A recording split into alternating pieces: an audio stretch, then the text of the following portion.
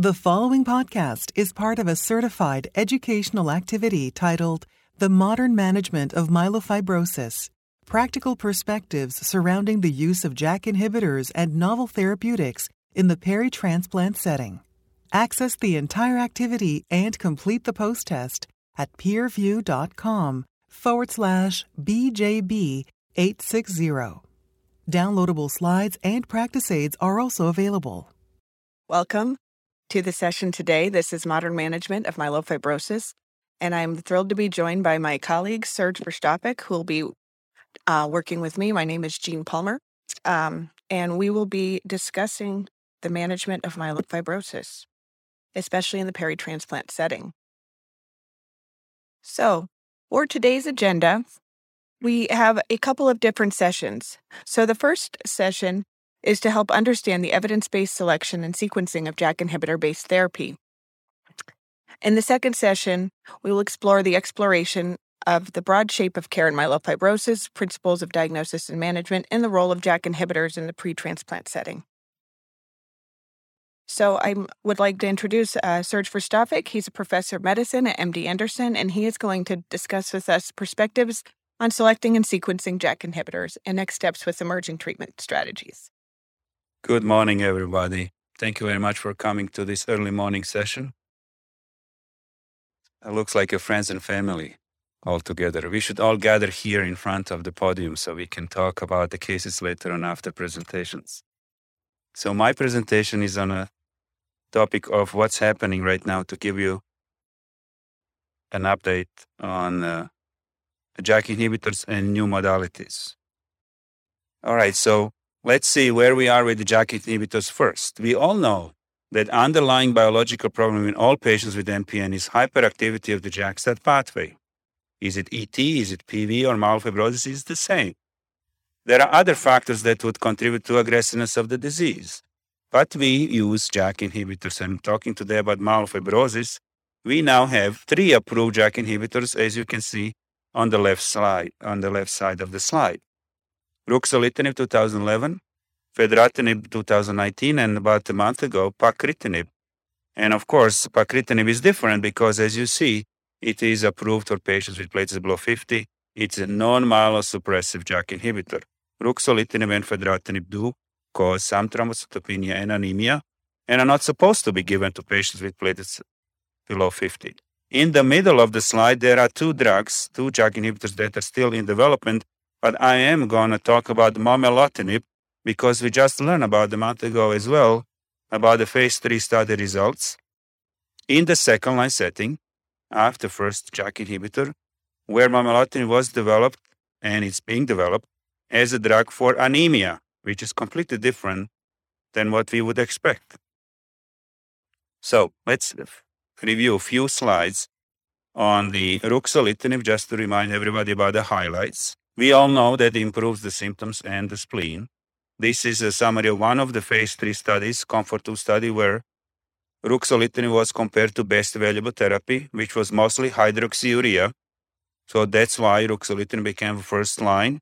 This is a waterfall. All the patients, as you can see in the orange, were treated with ruxolitinib, and 97% of them have some degree of improvement in the spleen, which was not the same in those that were treated with best value therapy / hydroxyurea in blue. The same type of response applies to the improvement in the symptoms.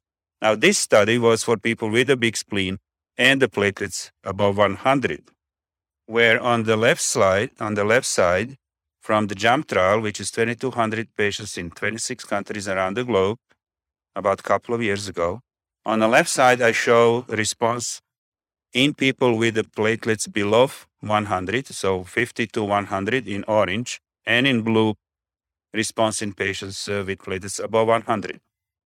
The bottom line is that patients with lower platelets, 50 to 100, do respond well as well.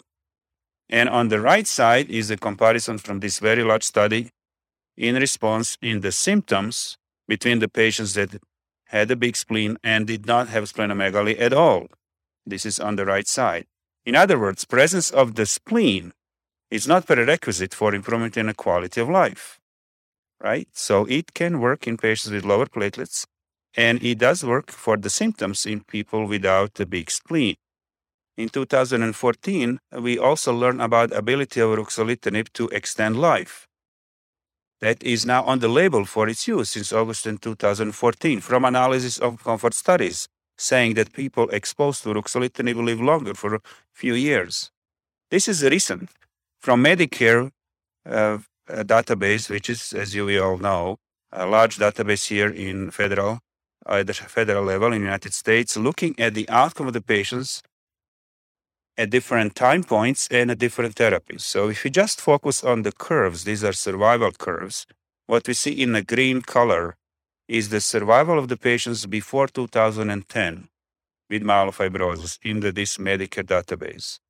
In the middle, it's the orange color, survival of the patients post ruxolitinib approval, that is from 2011 till now, but without exposure to ruxolitinib.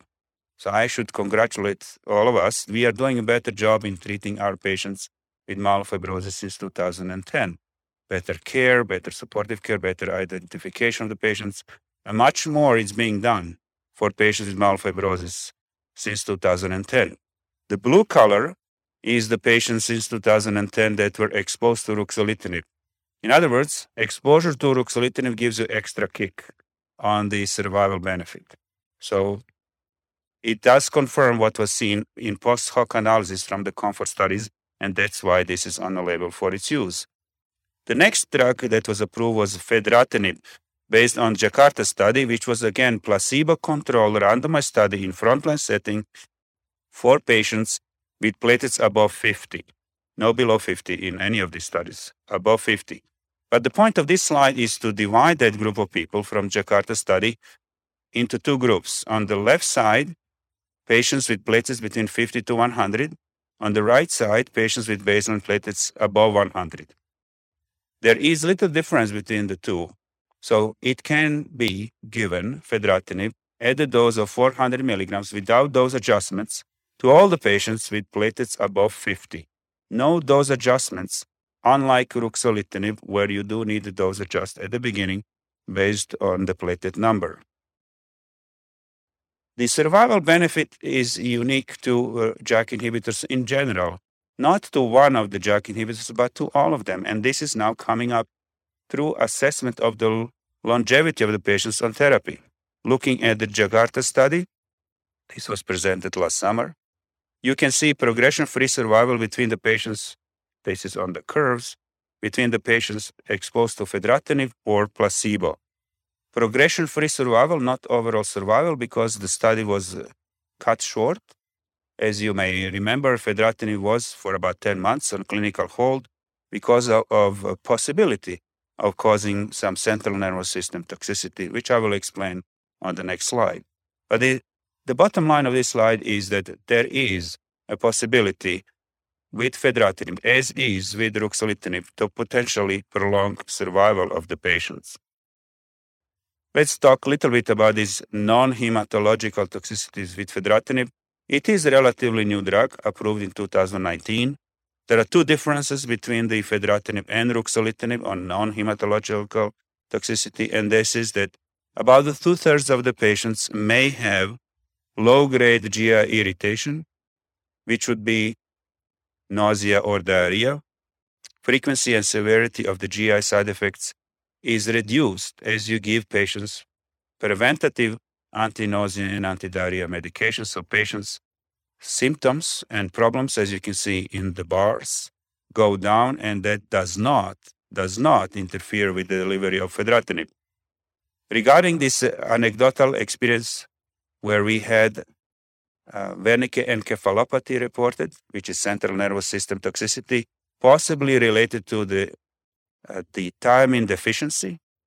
What we do about that, this is a black box warning for fedratinib, is we monitor thiamine level.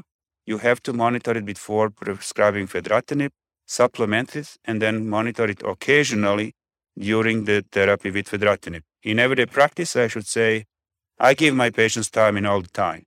I measure it before, I give it if necessary, but I tell them, just take it. It's a relatively inexpensive 1 pill a day, not to have any problems with again, occasional Wernicke encephalopathy. The novel drug is pacritinib. This is really something that we should pay attention to. It was approved for patients with platelets below 50. However, the study that I'm going to briefly summarize here is for patients with platelets below 100. Well, why not having a label for patients with platelets below 100? Because the area of unmet need, so-called, was patients with platelets below 50, for which there was no therapy to be given at all. We'll see in the future whether this will change. But for now, I'm going to show you sub-analysis of this study, exactly what led to its approval. Randomized study between the three arms, as you can see, and the approved dose is 200 milligrams twice a day, the light blue color on this slide. Patients with platelets below 100, everybody below 100. And this is the most important slide for pacritinib. What do we expect? On the left side, intent to treat analysis, again, everybody with platelets below 100, it may be 0, transfusion-dependent patients. It doesn't matter. You can see on the left side, spleen volume response, first set of bars, 22 versus 3, and the second set of bars, 35 versus 14 for the quality of life improvement.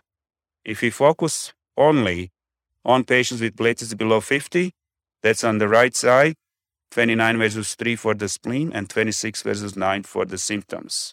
In other words, the platelet number does not matter for use of pacritinib.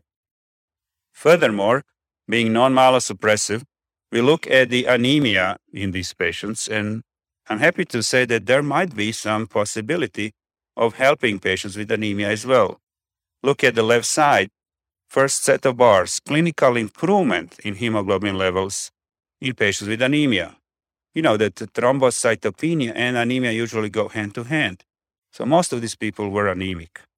And you can see there is a possibility, first set of bars on the left side, in improving the anemia.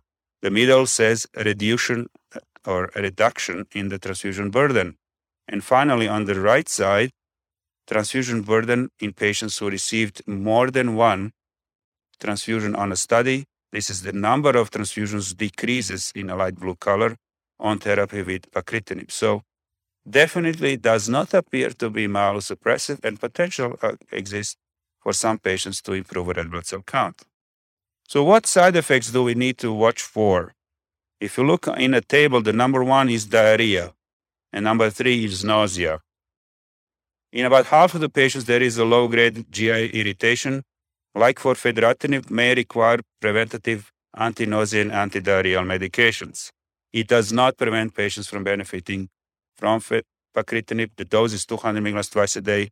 No dose adjustments necessary for any baseline characteristics of the patients. In the table, you may see thrombocytopenia or anemia, but remember, those patients were already anemic and thrombocytopenic, and no much difference between best available therapy arm or pacritinib in that regard. On the right side, bleeding and cardiac events were at one point in development of pacritinib significant in terms of leading to clinical hold of pacritinib for some months. That was lifted, and as you see now, FDA approved it. But you don't want to have on pacritinib people who are on blood thinners or had the recent events of a bleeding. That is something written in the small print that came with approval of pacritinib. So where are we now with the guidelines? Where do we expect things to change? On the right side, we have platelets above 50, patients who are not transplant candidates, and we're going to talk about that in discussion. Ruxolitinib or fedratinib are listed as category 1 evidence-based drugs to be used for control of spleen and symptoms. Pacritinib is coming along, and it will be possibly placed for patients with platelets below 50. The one aspect is that you can stack one JAK inhibitors after the other. There is no reason to say if one didn't work, the other will not. There is no such thing that there is a resistance to a class of the drugs. In fact, there is a very solid evidence of activity of fedratinib after ruxolitinib. This is called the Jakarta 2 study. That was a study open when it was done many years ago to anybody any patient who was previously exposed to ruxolitinib. More modern reanalysis of that study with specific definitions of ruxolitinib failure is shown here, and in the red color in this complicated table, perhaps in red color, is the bottom line information that perhaps is very useful in every practice. What do we expect from fedratinib after ruxolitinib? A 31% response rate in spleen and 27% in the symptoms. So I would say about 30% response rate in a second-line setting. It's a pretty good response. Now, in that setting, as it was shown earlier on by me for ruxolitinib and fedratinib in a frontline setting, there is again evidence that there might be prolongation of life with a good control of the signs and symptoms of the disease. This was presented at ASH a few months ago, where from Flatiron Health, a national-wide database from Europe and the United States, the comparison was made between the patients that were treated with fedratinib in the second-line setting and those that did not. Again, suggestion of a life extension. Through anti-proliferative and anti-inflammatory potential of JAK inhibitors, we see improvement in the body composition, improvement in the metabolism, improvement even in organ function, kidney function, for example, improves on ruxolitinib. And that's why I am not surprised to see that JAK inhibitors make people live longer. And finally, the momelotinib, a JAK inhibitors that is different. This is a study in a second-line setting called Momentum study that finished. This was for patients that was previously treated with ruxolitinib and anemic and not feeling well. Scope of the benefit moved from the spleen symptoms to anemia and symptoms. Blinded randomized study between momelotinib, as you see in the middle of the slide, and danazol, anabolic steroids, which we use for anemia and symptoms. This study in a second-line setting led to these results. There are 6 different points here. The first one is a response in the symptoms, superiority for the symptoms. If you go through the table, first line is the symptomatic improvement. The second line is non-inferiority for transfusion-independent state at 24 weeks of therapy after 6 months of therapy. And then if you just move down the table, superiority for a spleen response, for symptoms development over time, and transfusion independence development over time. A lot of numbers here. This is the most important to me to look at. This is the transfusion independence, which I value the most when I talk about anemia drugs. In the bars, you can see on the left side, a baseline transfusion independence rates between the 2 arms. After 6 months of therapy, 31% versus 20% between the momelotinib and danazol. In other words, 18% of the patients became transfusion independent during the 6 months of therapy with momelotinib.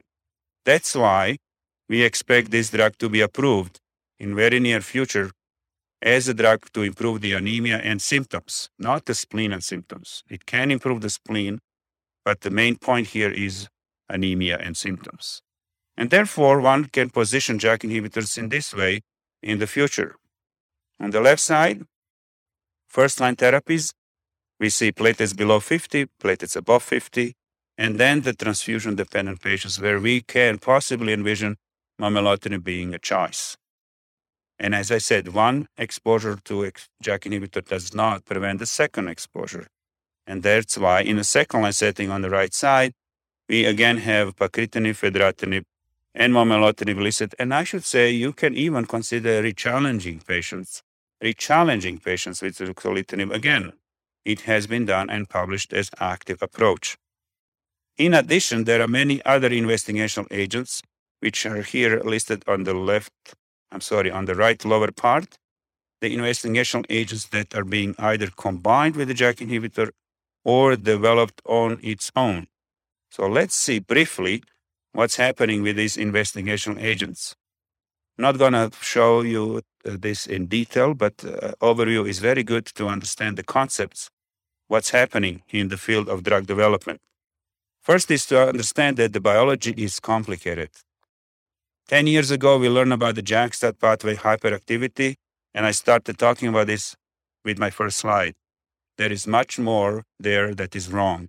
And so this just shows, to some degree, I should say, not all, what else is wrong. And there are white boxes here where the new medications in development are listed. And so let's just take in 2 slides, a quick look what's happening. I'm going to talk about the phase 3 studies only. Phase 3 studies for possible approval of new medication. Number 1 on the top is luspatercept.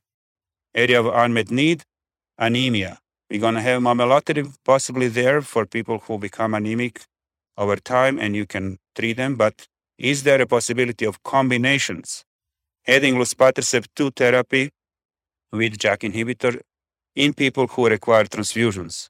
Phase 3 randomized study is underway in that setting. Ruxolitinib-exposed patients benefit on spleen and symptoms requiring transfusions are randomized between the placebo and luspatercept for approval.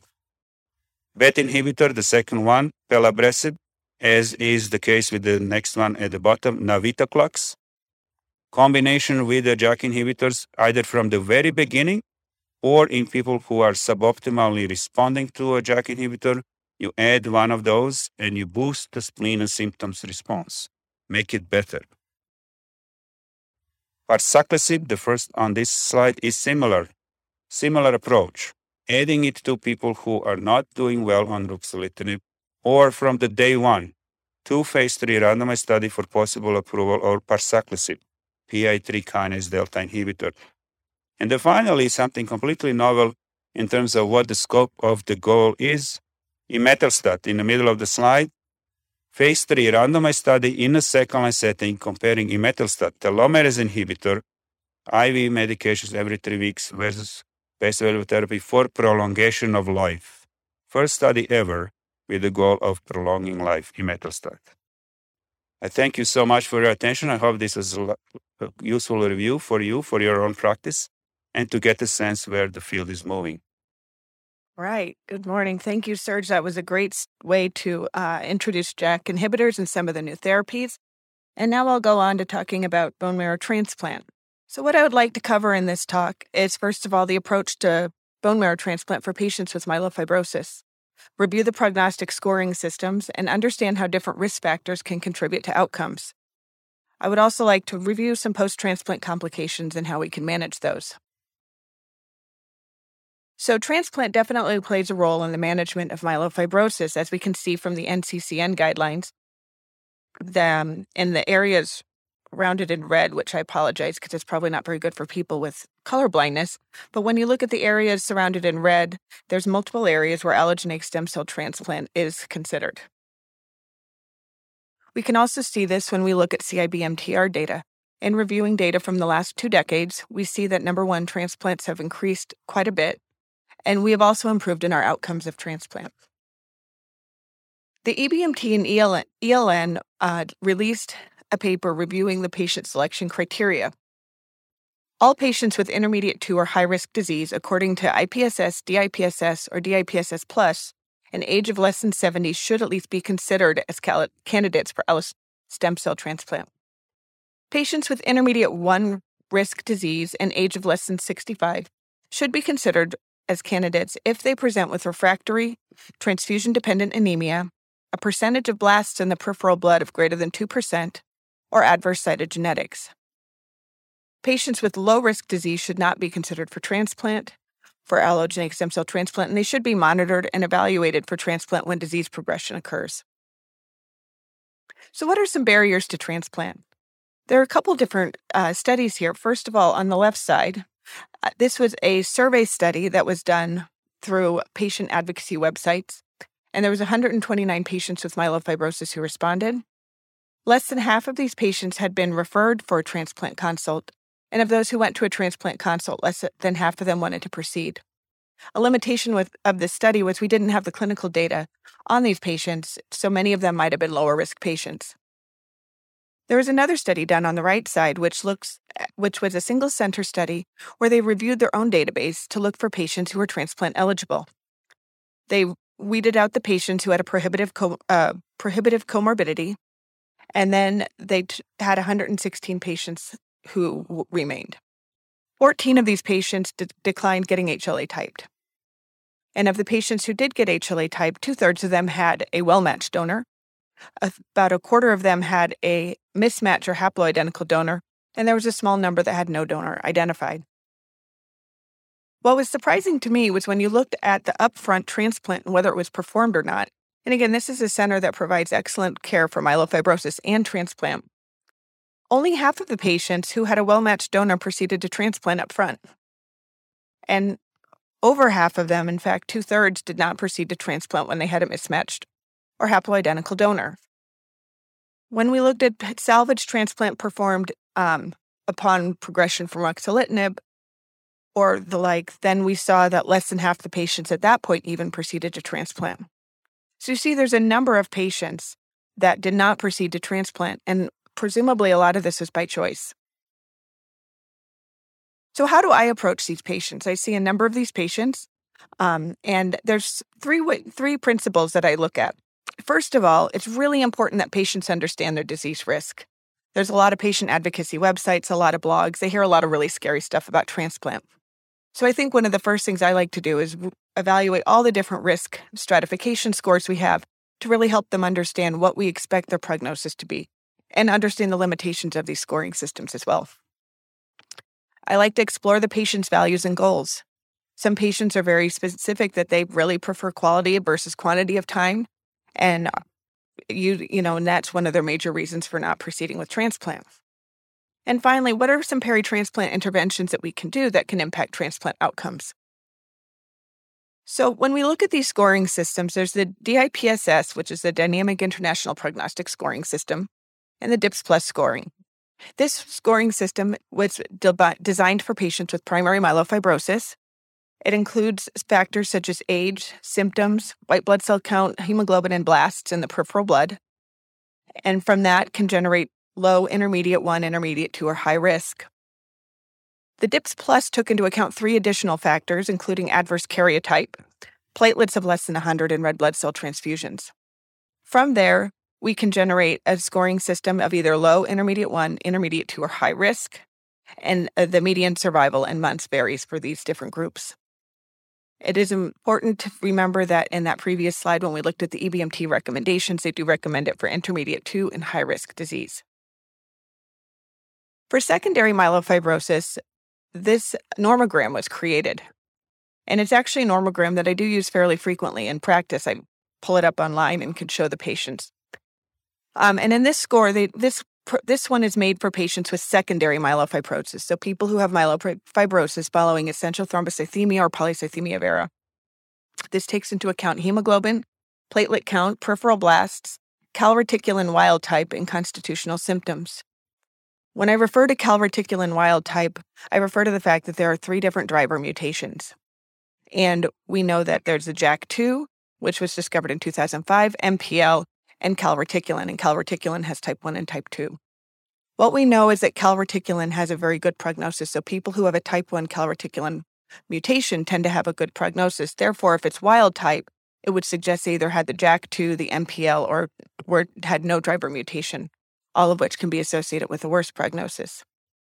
And this one also takes into account constitutional symptoms, and then it's a normogram that you plot the score based on the age, and it comes up with high, intermediate 2, intermediate 1, and low risk, which translates to different survival estimations.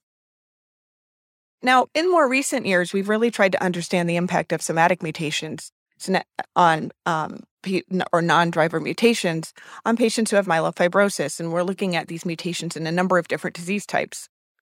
So from this, the MIP70 and the MIP70 Plus were generated. And this was generated using cohorts from both Mayo Clinic Rochester as well as a cohort in Italy. And the key elements of this, and again, this slide's a little bit confusing, so just to walk you through it, and the key elements that are in the gray box, that's the ones that are used for the MIP70 score. The key elements for the MIP70 Plus are highlighted in red. And again, this uses some of the very similar things that we see in a lot of the other prognostic scoring systems, including hemoglobin, white blood cell, platelets, etc. But the one thing that's unique in this one is it does include these high-risk molecular mutations such as ASXL1, EZH2, SRSF2, and IDH1 or 2. And you can see that based on the top A and B are the survival curves for the scoring systems for patients in the MIP-70, and in the red box below is the MIP-70 plus. They introduced the version 2.0, which incorporates several new features. First of all, there's a very high-risk karyotype that's included. They also included U2AF1 mutation status, which is another mutation associated with a higher risk prognosis.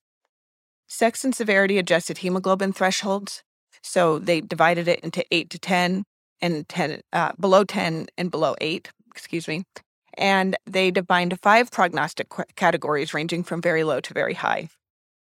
And there's a new definition for high-risk karyotype that's in the green box on the bottom. And you can see that when using the MIP-70 plus, which is the different colors that are present on the chart, and then you look down below at the MIP-70 version 2, the MIP-70 version 2 plus MIP-70 plus version 2 is a little bit more granular in helping divide these patients into risk categories. So how do these impact transplant outcomes? So there's been a couple different studies looking at the impact of DIPSS score on transplant. And the most recent one was a large registry study that compared patients who were in the CIBMTR to a retrospective registry from 14 academic centers. And this looked at patients who received a transplant or did not receive a transplant. The patients were data was collected from between the years of 2000 to 2014. And you'll see that 551 had a transplant and 1,377 did not. The median time of follow-up was fairly similar between the two groups. And one thing that is very notable, especially in hearing from Serge the difference in survival with ruxolitinib, is that ruxolitinib was not approved till around 2011. So it was the last 3 years of this study that people actually had access to ruxolitinib. If we looked at the ruxolitinib exposure in these patients, only 10% of them were exposed to ruxolitinib prior to transplant, whereas 30% of the patients in the non-transplant arm were exposed to ruxolitinib. And as you can see, in most of these, how to review it, I don't know if there's a way I can point, but if you look on the left side, there's the top, there's low risk, which would be sort of the first on the upper left side of survival curves. There's the intermediate 1 risk, which is on the upper right side. And then there is I had it backwards since I'm looking at it, but and then there's the intermediate 2 risk and the high risk. And intermediate 1 risk, intermediate 2, and high risk all showed an survival advantage to transplant up front. Or actually, we don't know that it's up front, so we'll say transplant.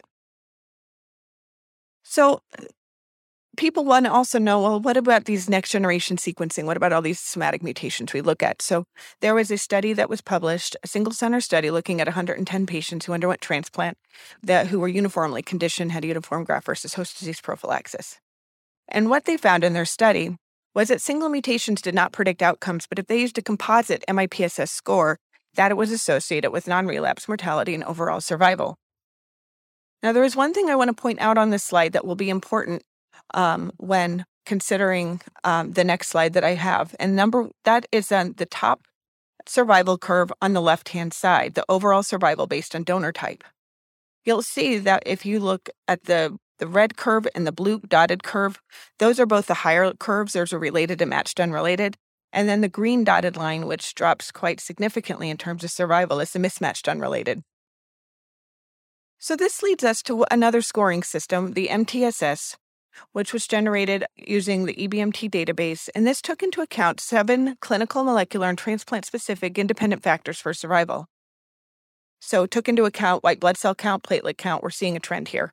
Absence of CALR or MPL mutation, performance status, age at time of transplant, HLA mismatched unrelated donor, which again, I want to point out that patients with myelofibrosis do appear to have somewhat of an intolerance to that mismatch, more so than we would expect to see for other transplant indications, and ASXL1. One unique part of this scoring system is, number one, it does take into account the donor type, which I think is really important because when somebody comes in to talk about transplant, we do want to think about that. And it's also applicable to both primary and secondary myelofibrosis. And based on the scoring, you can see the breakdown of the outcomes. So let's shift to what can we do peri-transplant. One of the biggest issues we see peri-transplant that creates a lot of stress is management of the spleen. So what do we know about the spleen size in transplant? So there was an EBMT registry study that was published last year that included 1,195 transplants. 202 of these patients had splenectomy. The remainder did not. If you looked at the entire group, having a splenectomy resulted in no difference in overall survival or non-relapse mortality. However, if you isolated this to patients who had spleens of greater than 15 centimeters, there was a statistically significant benefit in overall survival and non-relapse mortality. However, there was no change in relapse risk. This was another study that was looked at. And again, I want to point out that these are the patients who made it to transplant. So we don't know if we took patients before transplant who we said we're starting with the spleen management, and let's say they got a splenectomy and became very debilitated. They wouldn't have even come up on these studies. So this is 85 patients who underwent a transplant. 39 underwent splenectomy. And half of the splenectomized patients had a significant complication. In this study, they did not see a statistically significant difference in non-relapse mortality or overall survival, but you do see a trend in that direction. So the next thing is one of the other ways to shrink the spleen is to use JAK inhibitors.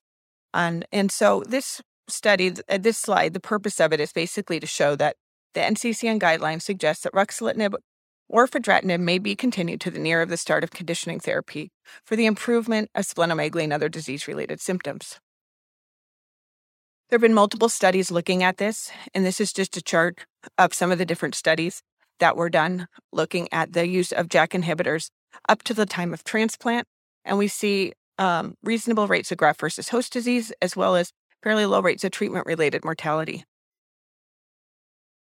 This study I actually really like because it was a registry study, but they did actually collect additional data from centers to get the information they needed. And they looked at 586 patients, and it was interestingly divided about half and half of who had prior ruxolitinib exposure and who did not. They were fairly well-matched groups. The differences that were significant included that fact that there were more intermediate 2 and high-risk patients who received ruxolitinib. More patients had a matched unrelated donor who received ruxolitinib, and the interval time from diagnosis to the time of transplant was shorter in the patients who did not have ruxolitinib. And of the ruxolitinib-treated patients, about almost 90% of them were treated up to the time of their transplant. So when we look at the reason that what happened with ruxolitinib, so what was the outcome of these patients? 23% had stopped at some point before transplant, but not for transplant reasons, for other reasons. 13% had a spleen response of greater than 50% at the time of transplant. 34% had a spleen response of less than 50%, and 54% had no spleen response or had lost their spleen response at the time of transplant.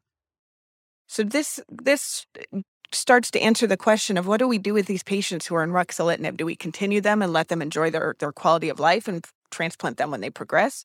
Or do we try to transplant them in the setting that they're actually having a very good response? And when they looked at different outcomes, they looked at event-free survival, relapse, and overall survival. And event-free survival was improved when patients who were responders to ruxolitinib as compared to those who were not exposed to ruxolitinib or those who had lost their response to ruxolitinib. You see a trend towards that benefit in both relapse and overall survival, but it did not reach statistical significance. It is notable that the risk of graft failure was higher in patients who had no response or lost their response to ruxolitinib as compared to those who were not exposed to ruxolitinib or those who went into transplant with a favorable response to ruxolitinib. So if ruxolitinib works so well before transplant, then can it work during transplant? Those of us who transplant know that when you start to taper off the ruxolitinib prior to transplant, there's some patients who will experience a rebound of their symptoms. And we always worry whether that inflammatory cytokine storm impacts their future development of graft versus host disease or other negative outcomes associated with transplant. So in this study, they actually used ruxolitinib pre-transplant, starting at day minus 14 or longer if they had already been on it, throughout the transplant up until 1 year out from transplant. And in doing this, they noted very good rates of 1 year survival, progression-free survival, etc., and very acceptable rates of relapse and non-relapse mortality, which would be in the range of what we would expect. Now, the role of newer JAK inhibitors in the transplant setting is still yet to be clarified, but I think will be very favorable. Fedratinib is one of the drugs. And again, these are the drugs that Serge just discussed. But pacritinib and momelotinib, especially with their benefits with patients with low platelets and anemia, I think can be particularly helpful, especially in the peri-transplant setting where they are very challenged with low blood counts. So post-transplant, first of all, what happens with relapse post-transplant? I think the main point of this study is to note that patients who had a molecular relapse and received a donor lymphocyte infusion had a very good response. 100% of them responded. Whereas when you look at salvage DLI and a second transplant, that response rate drops. However, it's notable that there is a response rate, so even in patients with overt relapse or overt relapse who fail a DLI can benefit from either a DLI or a second transplant. This was a retrospective study that was done on relapsed patients, and they looked at patient approaches, including the DLI alone, chemotherapy in a DLI, second transplant, DLI in a second transplant, and basically all of the outcomes are fairly similar. There's no difference between them. The one thing that this study did note is that relapses pre-7 months had worse outcomes than those who had a relapse post-7 months, which isn't that surprising. What happens to quality of life after transplant? This is a prospective evaluation using 2 centers that evaluated patients who underwent stem cell transplant. Quality of life measures, including FACT-BMT, as well as the MPN-SAF, which measures symptoms for myelofibrosis, were measured. And of note, the quality of life did not decrease substantially. In day 30, of course, everyone felt really miserable. At day 100, they started to feel better. But at 1 year, you saw very similar, if not improved, quality of life based on these validated measurements. Additionally, myelofibrosis-specific symptoms were significantly improved after transplant, at least at one time point. But most importantly is at 1 year, 61% of the patients reported feeling better than they did prior to transplant. Therefore, when patients start to talk about, well, I'm really worried about the impact it'll have on my quality of life, at least I have some data that can support that that's not necessarily the case for everybody. And then what is our long-term outlook for the patients who received transplant? This was a landmark registry study that was done at 2 years following transplant. And for patients who are 2 years survivors, their overall and disease-free survival were 74% and 64% respectively. And in those patients who are less than 45, their 10-year survival was 86%. Late relapse was a leading cause of death, which is very similar to what we see for myelodysplastic syndrome and AML. Higher risk of mortality, older age, secondary myelofibrosis, the male gender, and no GVHD before the time of landmark.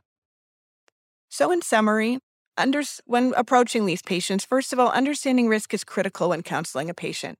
To be able to provide fairly substantial prognostic scoring systems, I think, can be very beneficial to patients when talking about what we expect from their disease and why transplant may benefit them. Pre-transplant spleen management, either surgically or with ruxolitinib, may provide a benefit, or in the case of ruxolitinib, probably provides a benefit. Following transplant, relapse remains an issue. And it is important, and the thing to leave with is survivors following transplant can experience a durable and quality remission. So it is something that we should continue to offer patients. And with that, I will close, and we will go over some of the casebook discussions where Serge and I can discuss different issues with myelofibrosis. So casebook 1, John is a 53-year-old male with newly diagnosed myelofibrosis. Spleen is 16 centimeters, and he has a lot of abdominal symptoms. He has a lot of constitutional symptoms, anemia, a higher white blood cell count, and a platelet count that's less than 50. And of note, he has JAK2 mutation as well as TET2 and ASXL1. So what is the optimal course for this patient? Serge?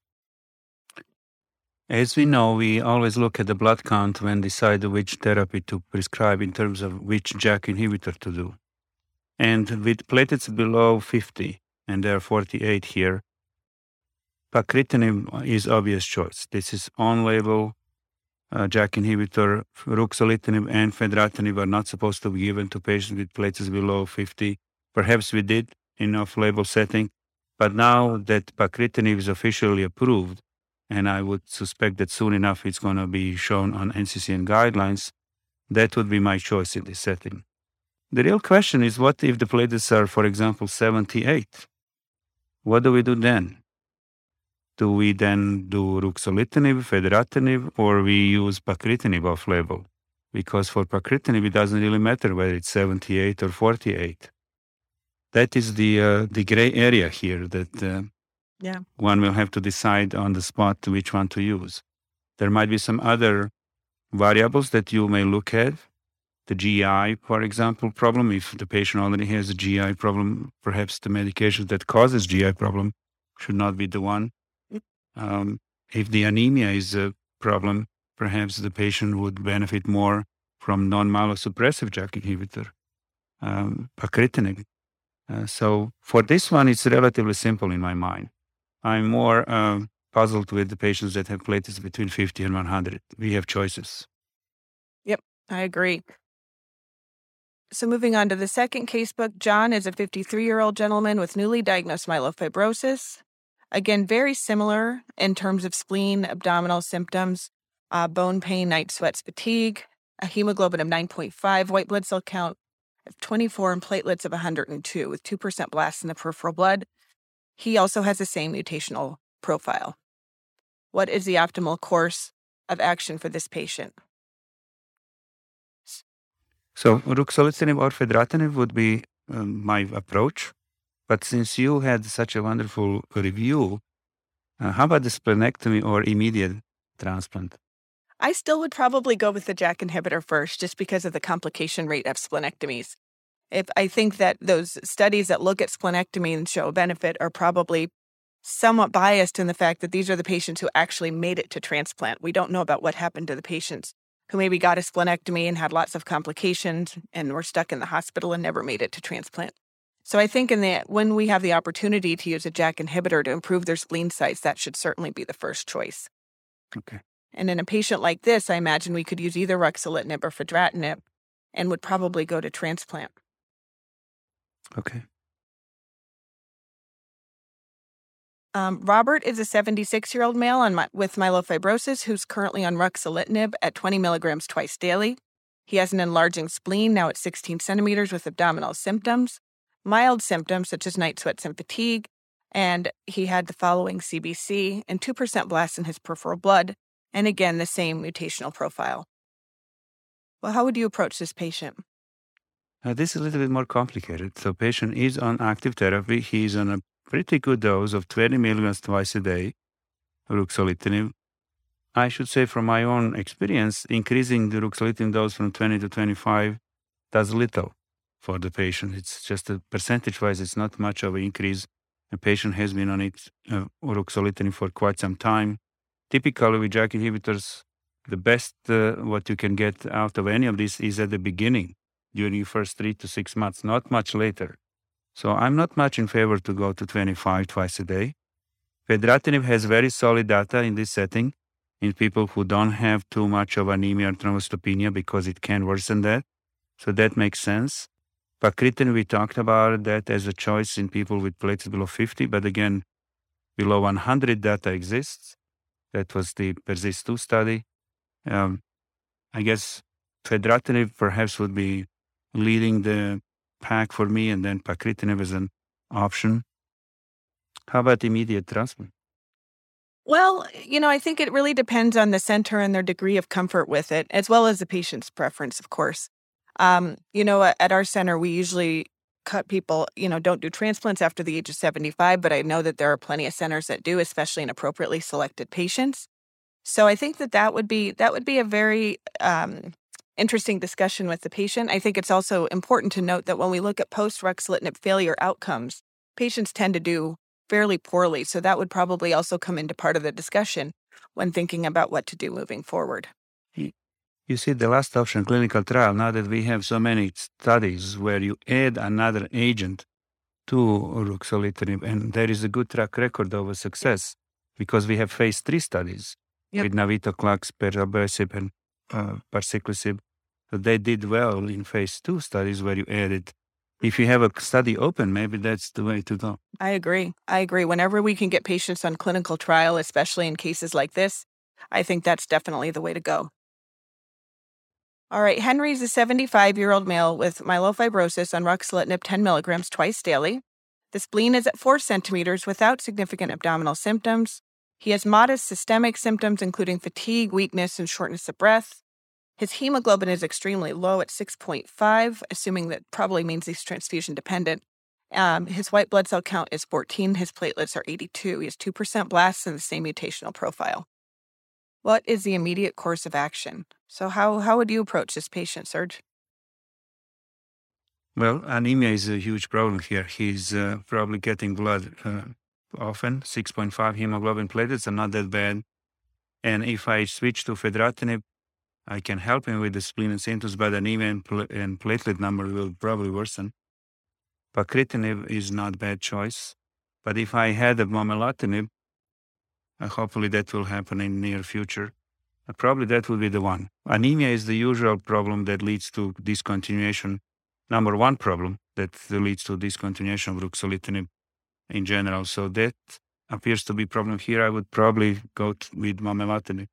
Yeah, no, I would agree. I think when momelotinib especially becomes available, this will be a very good choice for these patients who have anemia, which we all know is one of the most difficult symptoms to treat.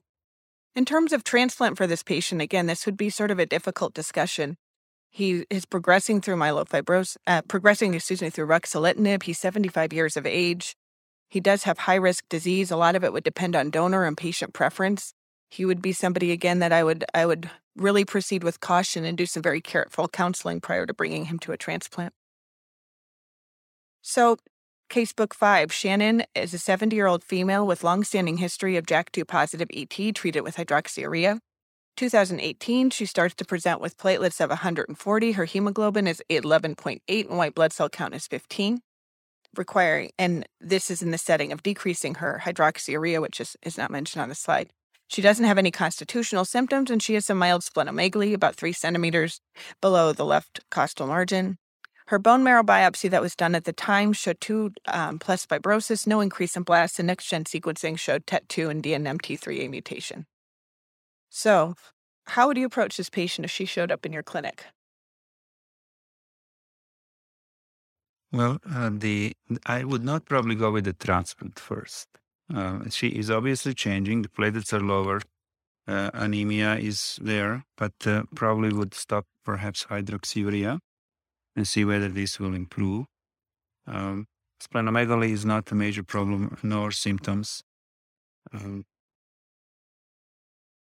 Maybe even observation. How do you feel about JAK inhibitors in this setting? I know one of the challenges that I think always comes up is that we do see that there's a survival advantage with JAK inhibitors, but also understanding that the patients who would have been enrolled on the COMFORT studies and many who are started on ruxolitinib who do experience that, or some other JAK inhibitor who experience the survival advantage, are patients who probably have more symptoms and a bigger spleen.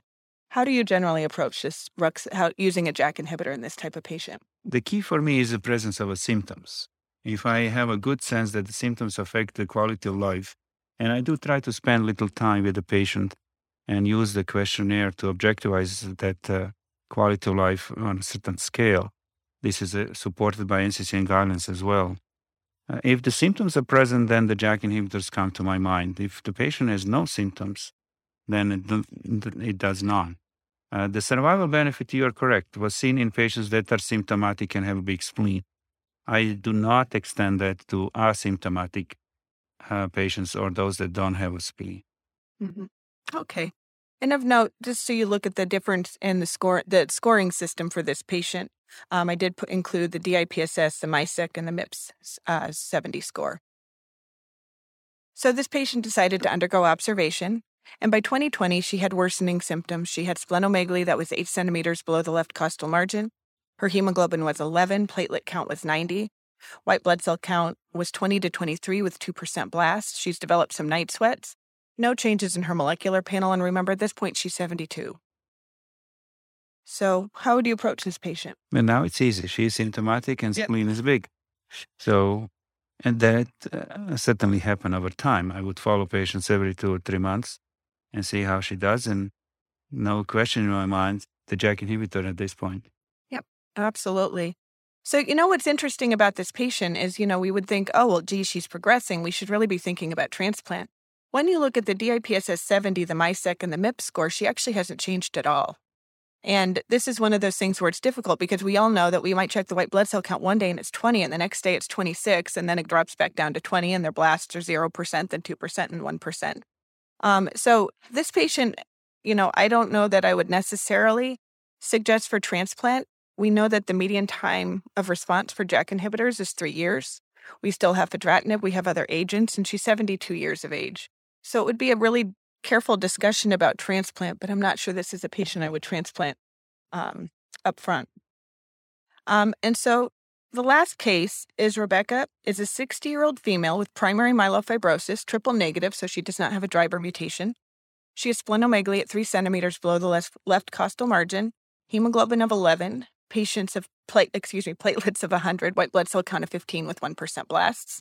Bone marrow biopsy shows 3 out of 3 fibrosis.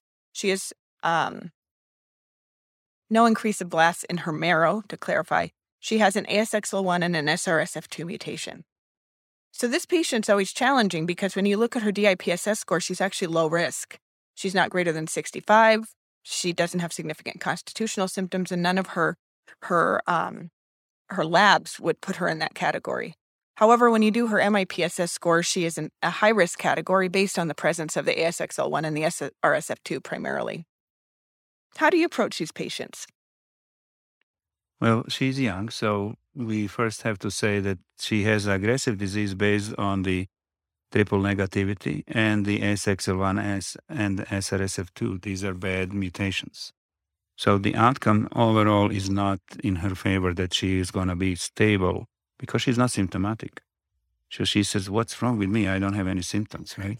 But we know that she will progress sooner rather than later. So careful observation, perhaps, for the time being, while educating the patients about the need for a transplant in very near future. Because even with the therapies, let's say that she becomes symptomatic and the spleen becomes bigger, we start the JAK inhibitor. Mutational complexity affects the ability of JAK inhibitors as well. There are studies that show that those with the multiple genetic abnormalities do not respond so well to JAK inhibitors. So I will tell the patients, well, we can help you, but we need to be proactive and think about finding a donor for you because you will eventually need a transplant. Yeah, no, that's very good. And I think these patients are challenging because of that reason. They feel good. They're like, well, why should I go for transplant? And I always tell patients, well, you want to go to transplant before you feel you need it. And a patient like this is always challenging, and it really depends on the person's outlook. If she said, I am ready, I really want to go forward with a transplant, I would probably observe her closely and even consider it, as we know from this study that looked at the DIPSS score and looked at transplant versus patients who did not receive a transplant. There did seem to be a survival advantage in intermediate 1 risk. And it is something that can be considered in patients with high-risk mutations. But I would not push the transplant really hard. I feel like a lot of times people see high-risk mutations and say, go to transplant. But I think there's sort of more of an indication to follow closely and move faster. So when something starts to change, even if they don't necessarily cross over that border to become a different DIPSS risk score, I would say, things are moving in the wrong direction. We should head forward with transplant. So it's always a challenge to try to understand the appropriate timing and everything for these patients. And what kind of makes my job fun sometimes is you get to have really interesting conversations and really try to understand where a person's coming from. All right, so now for questions and answers. We do have a couple of questions that I think came from online, so we can those. So the question is, have you ever sequenced between JAK inhibitor based on adverse events or drops in platelet rather than strict progression? Well, the side effects would limit the dosing of the JAK inhibitor. Let's say anemia happens or thrombocytopenia happens with the ruxolitinib or a GI toxicity, which may not be controlled well with supportive care medications, may require dose adjustments of fedratinib. None of this is terrible for the overall management of the patients, but can affect the overall outcome. And therefore, yes, it is possible due to side effects to change one therapy to the other, not to wait for strict progression. But this overlaps quite a bit. Okay, great. I see we have a question in the audience. So when you see patients in your practice, which scoring system do you tend to use when you're advising a patient regarding transplant timing? A lot of times patients come in saying that on one scoring system, they are low risk, and on another one, they are high risk, like the last case you showed. So what kind of a discussion do you have, and how do you make decisions based on the scoring system? So I actually review all of them with the patient. I kind of walk through sort of how I walk through here that, this is the oldest scoring system, but the limitation is obviously it was prior to Jakafi, all the publications that came out. And then I talk about the different influence of the DIPS plus, like the additions of that, the driver mutation, and then I go to the next generation, the MIPS scoring system. So I actually try to review all of them with the patients and discuss the caveat. And then you can usually say, well, especially when they have really divergent scoring systems based on DIPSS and MIPSS, a lot of it is just sort of trying to give them the general idea of this is an area that we don't know, and this is what we do know. And I have overall found that patients respond well to that. I think that there are not a lot of patients that want me to say, yes, you should go to transplant, or no, you shouldn't go to transplant. And they're usually very receptive to the fact that we're existing in a gray area quite a bit of, quite frequently. So yeah, I actually use all the scoring systems. Yeah. Thank you. My question is, if you have a patient that transforms to AML, which kind of, around 60 years old, what kind of bridge therapy do you use to follow with a bone marrow transplantation for this guy? You want to start with that one? Okay, excellent question. As is listed in the NCCN guidelines, the hypomethylation agents should be a backbone. There is the same type of expectation with hypomethylation agents like Vidaza or Dacogen as is with the chemotherapy. While the therapy with hypomethylation agents usually keep patients outside the hospital, it's less toxic, less friendly to everybody. Now, we can add, if you have a transplant ready, only in that case, if you have a transplant ready, we can add venetoclax to hypomethylation agents because the CR rate goes from about 25-30% to 45%. But it doesn't last long. The CR lasts for a month or two. You have this window of opportunity to transplant the patients. If you don't have a transplant ready, do not use venetoclax. There are 5 papers so far published that you have a higher CR rate, but it doesn't last long. Myelosuppression sets in. Prolonged myelosuppression leads to sepsis and increased risk of dying. So only in a case where you have transplant ready, I would add venetoclax. If you need to do chemotherapy instead of hypomethylation agents, doesn't work or disease is too aggressive, I use cladribine-based regimen. 5 days of cladribine IV and sub-QRC for 10 days, for example. Thank you. Very good. Thank you very much, everybody. This activity is certified by the Medical College of Wisconsin. This activity is co-provided with our educational partner, PVI, Peerview Institute for Medical Education. Thank you for listening. Download materials and complete the post-test for instant credit at peerview.com/BJB860. This activity is supported through an educational grant from Bristol Myers Squibb.